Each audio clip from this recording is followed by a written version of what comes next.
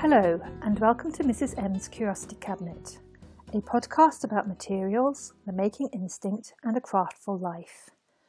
A very special welcome to anybody who's new here. You are most welcome. And a heartfelt thank you to all returning listeners. If you are new, I'm Meg and based in London in the UK. In my podcast series, I talk about various strands of my creative and making practice.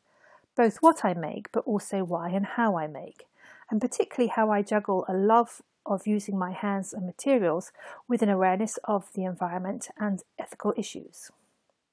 You can find me on Instagram as Mrs. M Curiosity Cabinet, and that is with an underscore between each word.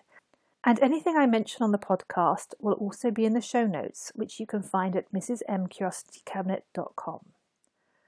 So how's life been treating you? Are you also juggling a real mix of feelings and challenges as a most bizarre year slowly draws to an end? It's fair to say the last 2 months have not really gone to plan here. In an already odd stop-start year, October and November were a complete write-off. Last month I managed a spectacular trio of poor luck. My back went into spasm for the best part of a fortnight, I sprained my ankle, and Dante, our beloved old Moggy and occasional star of the podcast, had a stroke and had to be put to sleep.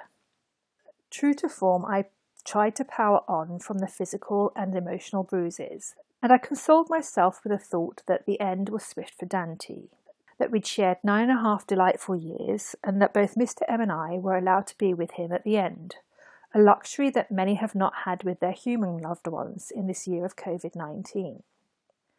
For all my efforts and will to carry on, though, my body had other ideas. A full-on fibromyalgia flare-up meant aching limbs, clumsy fingers, an achy brain, and a concentration span shorter than that of the average toddler. I therefore dithered about podcasting. What, if anything, would I have to share? Not just a dearth of making, or rather snippets of random work, but also no musings of any real merit. Barely even a tangle of nascent ideas. And then there's the question, is it worth even putting that out there?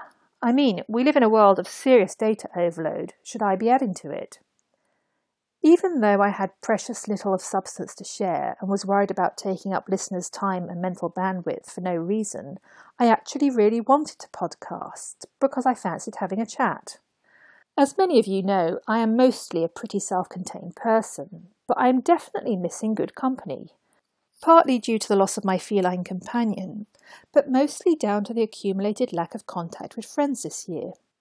And then there's the fact that here in the UK, much like elsewhere, we are understandably weary from bouncing in and out of various stages of lockdown and restrictions. In light of my dithering about whether to podcast or not, I asked listeners on Instagram whether they would fancy a random, messy, rambling episode, rather than my normal fare. The response was a resounding yes, which was of course lovely to hear, and was mostly because many of you are also juggling a messy, random, tumultuous reality.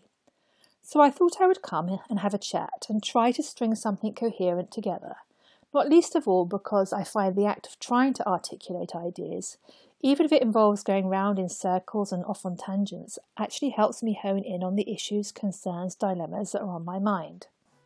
So I hope you've got some kind of making to hand and a drink of your choice.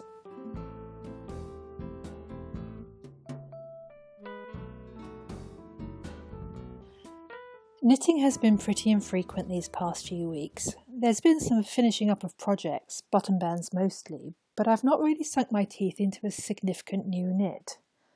It's not that there aren't patterns I long to knit, or even that I've reached peak cardigan in my wardrobe.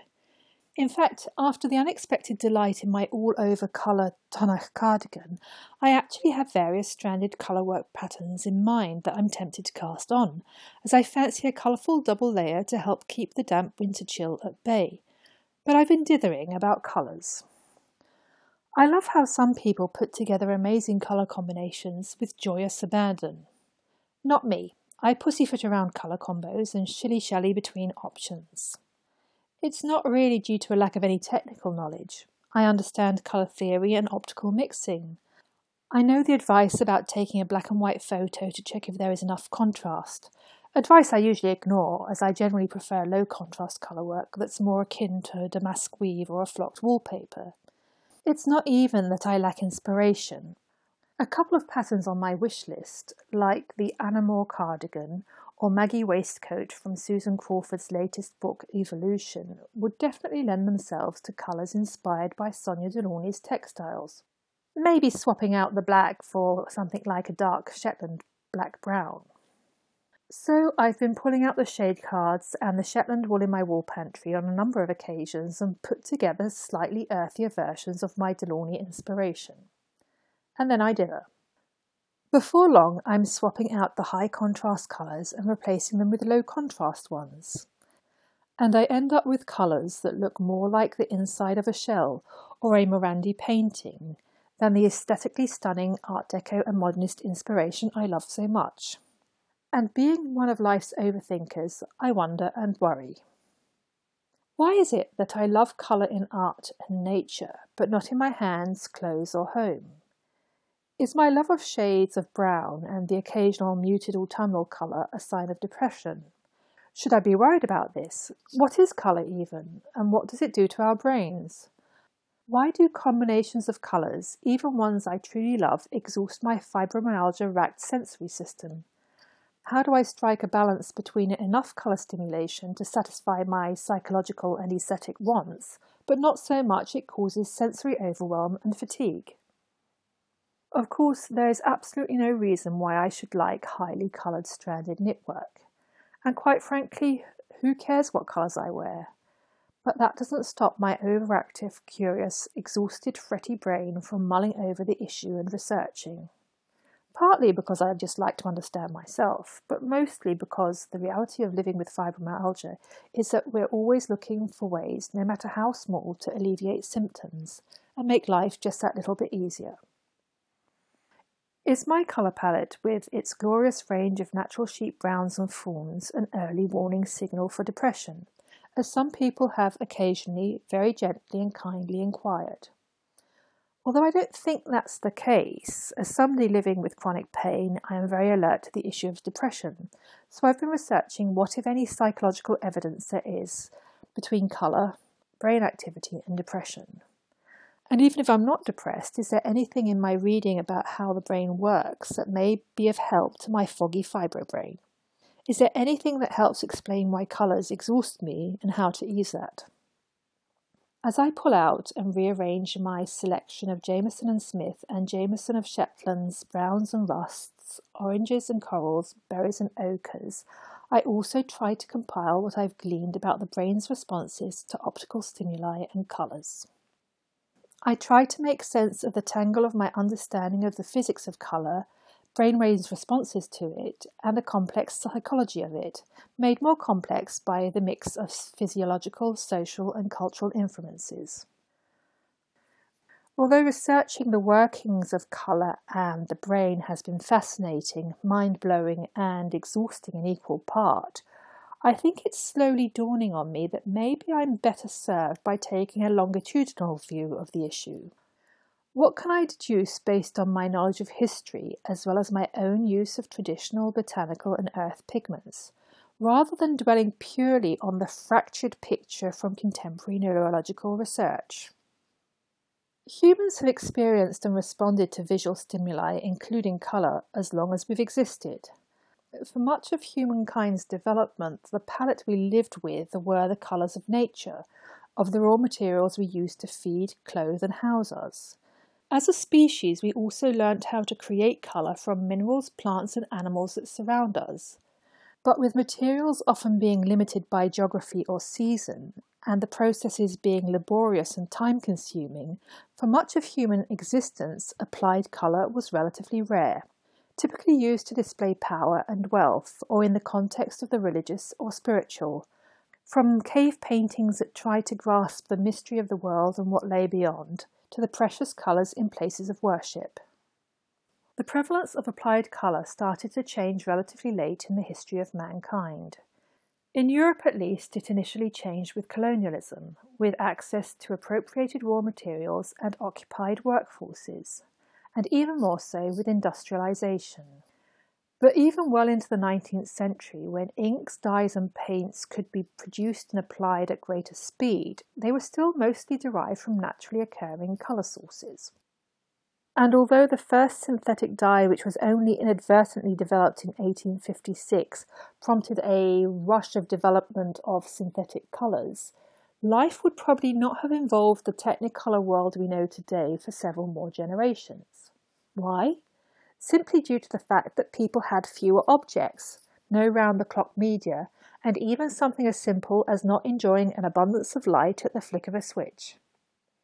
Humans and their nervous systems lived for millennia with a colour palette of the natural world around them, with a few dashes of man-made colour from natural resources.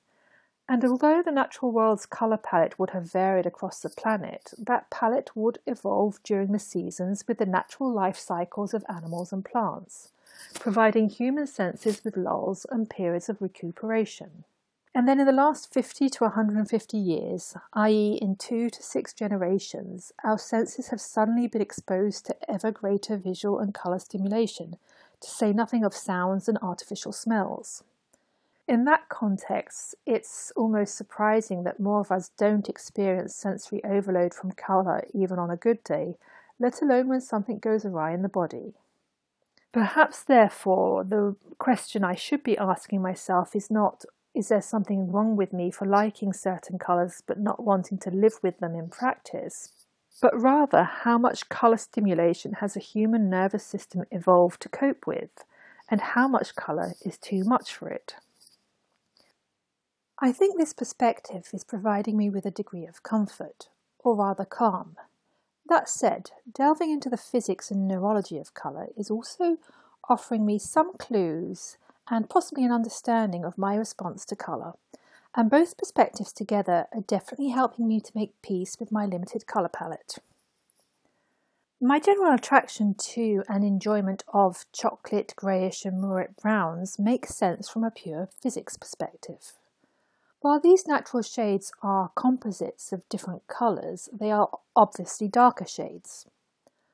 On the basis that white reflects light back and black absorbs it, dark browns and dark greys reflect only a limited amount of light waves and therefore provide less stimulation to weary eyes and brain. And according to various studies into the usage of colour in hospital settings, red and orange-toned wards appear to be beneficial to well-being. Exposure to these colours stimulate patients relatively more than blue and green wards relax patients. This mild stimulation appears to improve well-being, both in terms of faster recovery times and a need for less pain medication. So maybe with my attraction to madder, rusts and dirty pinks, I'm not only expressing an aesthetic preference, I'm also actually giving my body and senses the right amount of stimulation it needs to make the best of a suboptimal situation. So what decisions have I reached for my forthcoming colourwork project, Susan Crawford's Maggie Waistcoat? I think I've settled on the following Jamieson and Smith colours. Number 4, a muted dark brown. Number 202, a warm off-white.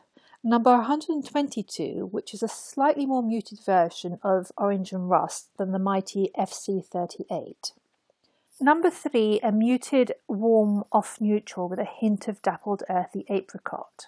For fans of flowers, imagine an earthy take on the Dahlia Café Royal or a heathered version of the Rose Champagne Moment. And unusually for me, I'm also considering adding the merest dash of FC62 as a complementary colour, a soft pale teal come duck egg blue. The end result is something a lot more muted than the original Sonia Delaunay inspiration I had in mind, but probably more appropriate for a waistcoat that will almost certainly live under a dark cardigan. And, excitingly also, my first all-over colourwork project.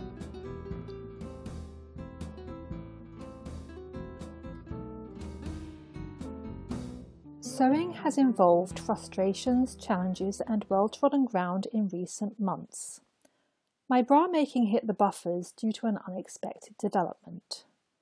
When lockdown eased over the summer, I started going swimming to help bring some mental calm and prevent a slide into depression.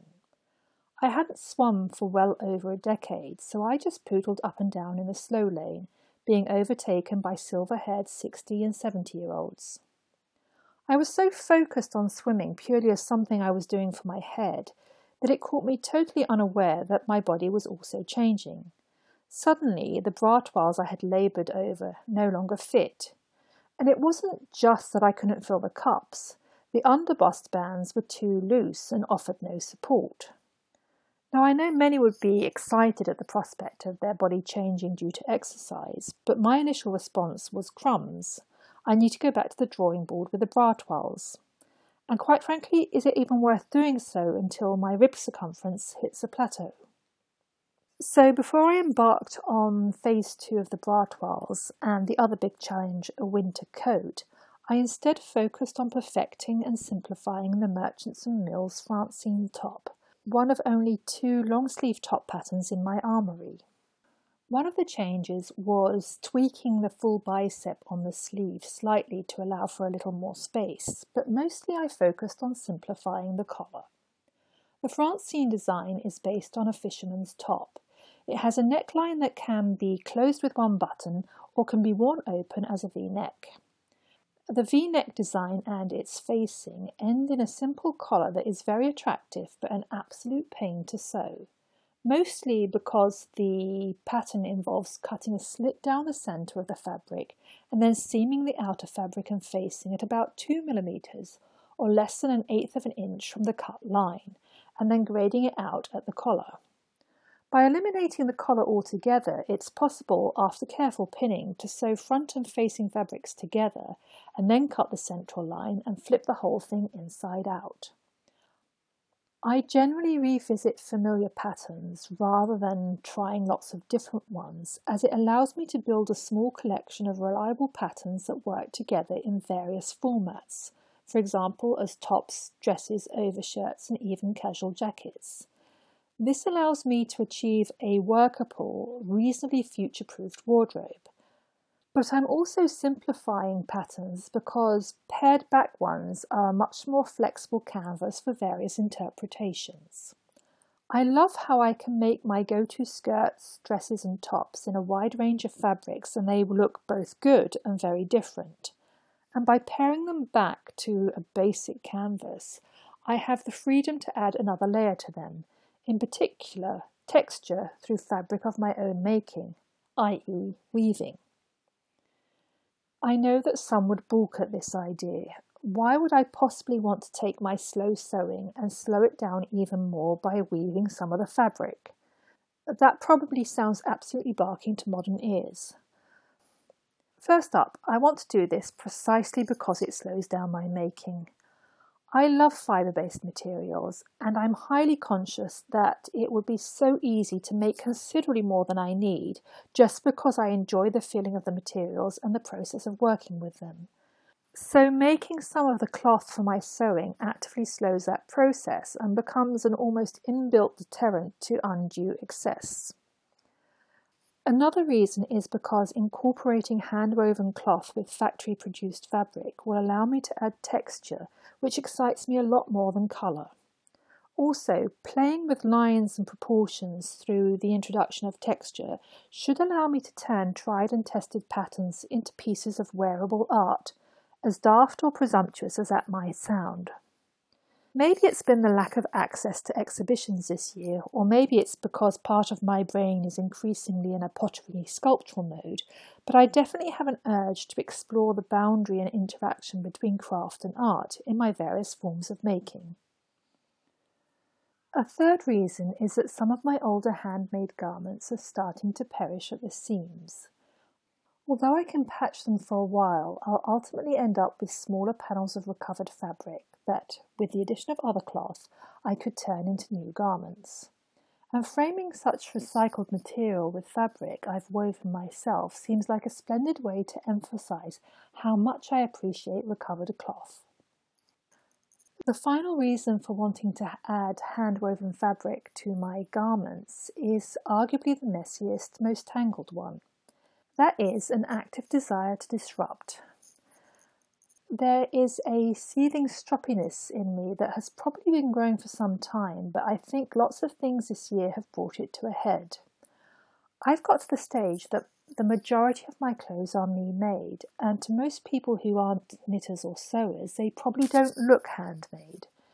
They aren't obviously evidence of my determination, years of skill building, hours of considered work and choices, or growing agency.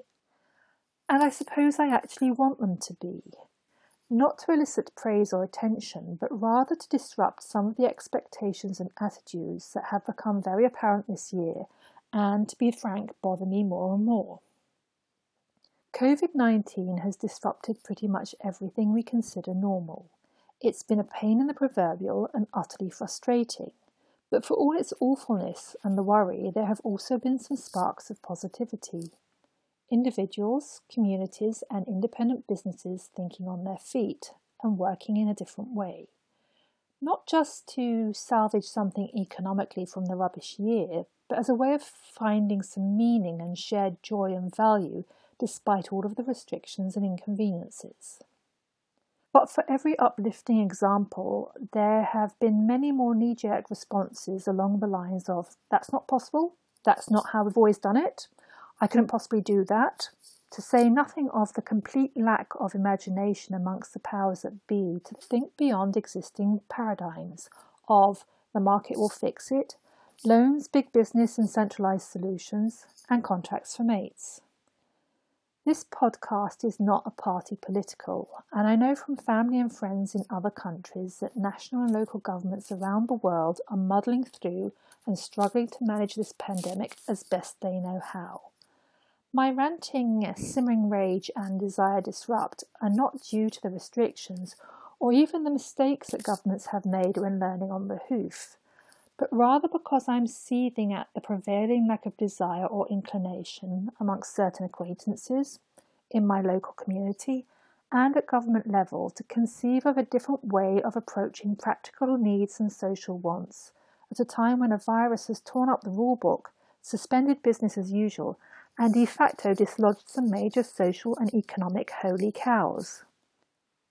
I mean, if governments are effectively putting swathes of workers on public payroll, with admittedly less than perfect support schemes, why not start re-envisioning how economies, infrastructure, the food industry, services, public spaces might work?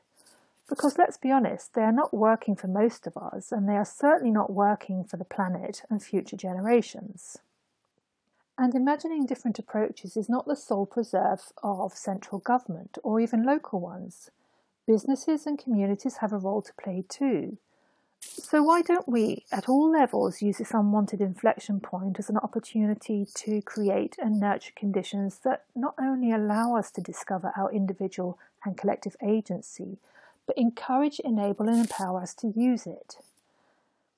I told you this episode would be tangled and messy.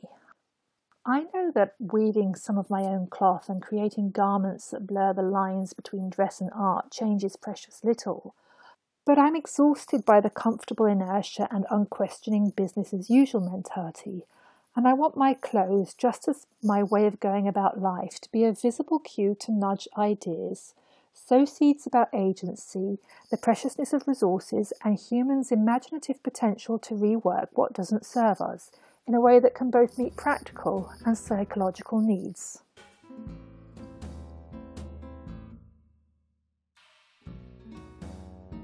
So I've started working towards my first cloth. And when I say I started, I mean the very first steps, as I'm spinning some of the weft yarn. For anybody unfamiliar with weaving, the warp are the threads that determine the length of a piece of cloth, so the vertical grain lines. The weft are the horizontal threads that are woven from one selvage to another selvage and back again. I am a rather ad hoc spinner. Generally I sit down at the wheel when things aren't going to plan or life tosses me a curved ball. Needless to say, there's been considerably more spinning this year than in previous years. I actually took up spinning shortly before I was diagnosed with fibromyalgia, when I was so ill that I had to give up pottery. I missed the dynamic of throwing so much that I looked for a manageable alternative, and spinning instantly resonated. The momentum of the wheel, the subtle balance between strength and lightness and touch, and the conversation between fingers, material and form. The fibre I'm spinning for a partially me-woven garment is a rather luxurious John Arbon top from its cocktail range. Top is a fibre preparation that involves carding and then combing fibre into a long ribbon of beautifully aligned fibres. John Arbon's cocktail fibre is a blend of 60% Corriedale, 30% alpaca and 10% silk. As it was a limited edition, it is alas no longer available. Apart from its colour, which is about 85% deep taupe brown, 10% warm rosy rust, and 5% of silver white from the silk, this is definitely unlike most of the blends I would normally knit with, due to its sleek softness. Not so good for lofty woolly knits, but hopefully perfect for draping cloth. The top had been in my fibre pantry for a couple of years because I considered it too beautiful to be fudged up on my still limited spinning skills, but also because I was wary of spinning alpaca and silk, or rather, I didn't think I liked spinning them. Early on in my spinning, I worked with a braid of merino, alpaca and silk, and it was a horrible experience. It was a fight from start to finish, and the alpaca felt more like a Brillo pad than enticing fibre. But the John Arbon top has been proof once again that not all fibre is created equal, not even fibre from the same breed. Pretty much as soon as I had the fibre on the bobbin, it moved like velvet between my fingers. Very quickly I was in the flow, and I'd laid down a length of spun yarn across the width of the bobbin. Two things dawned on me while weaving the cocktail blend. First, I was not using my preferred long backward draw method of drafting, but the short forward one I had initially learnt and quickly dropped as I found it both painful on the hands and tedious. Drafting is the action by which you draw a few strands of fibres out of the bunch of fibre just before letting the spin created by the wheel or spindle into them to create the yarn. As I generally spin airy carded clouds of fibres for woolen spun yarns, I prefer the more relaxed, expansive method of the long backward draw, which is exactly what it sounds like. There is also a short backward draw and a short forward draw, both of which involve the non-drafting hand exercising more control over the yarn as a spin goes into it, and almost compressing the air out of it. In much of my daily life, I look for ways to take the pressure off my hands, arms, wrists and shoulders, so it's no surprise that I generally favour techniques that are less laboured and intense, like the long backward draw. So I was amazed to see I was using the short forward one, and I can't remember it being a conscious choice. If anything, I think the blend and preparation of this fibre actually dictated it. And for all the control involved in the short forward drafting method, my hands didn't feel tense like I remember from my early days of spinning. I often hear the expression, the wool, fibre or fabric will tell me what it wants to be.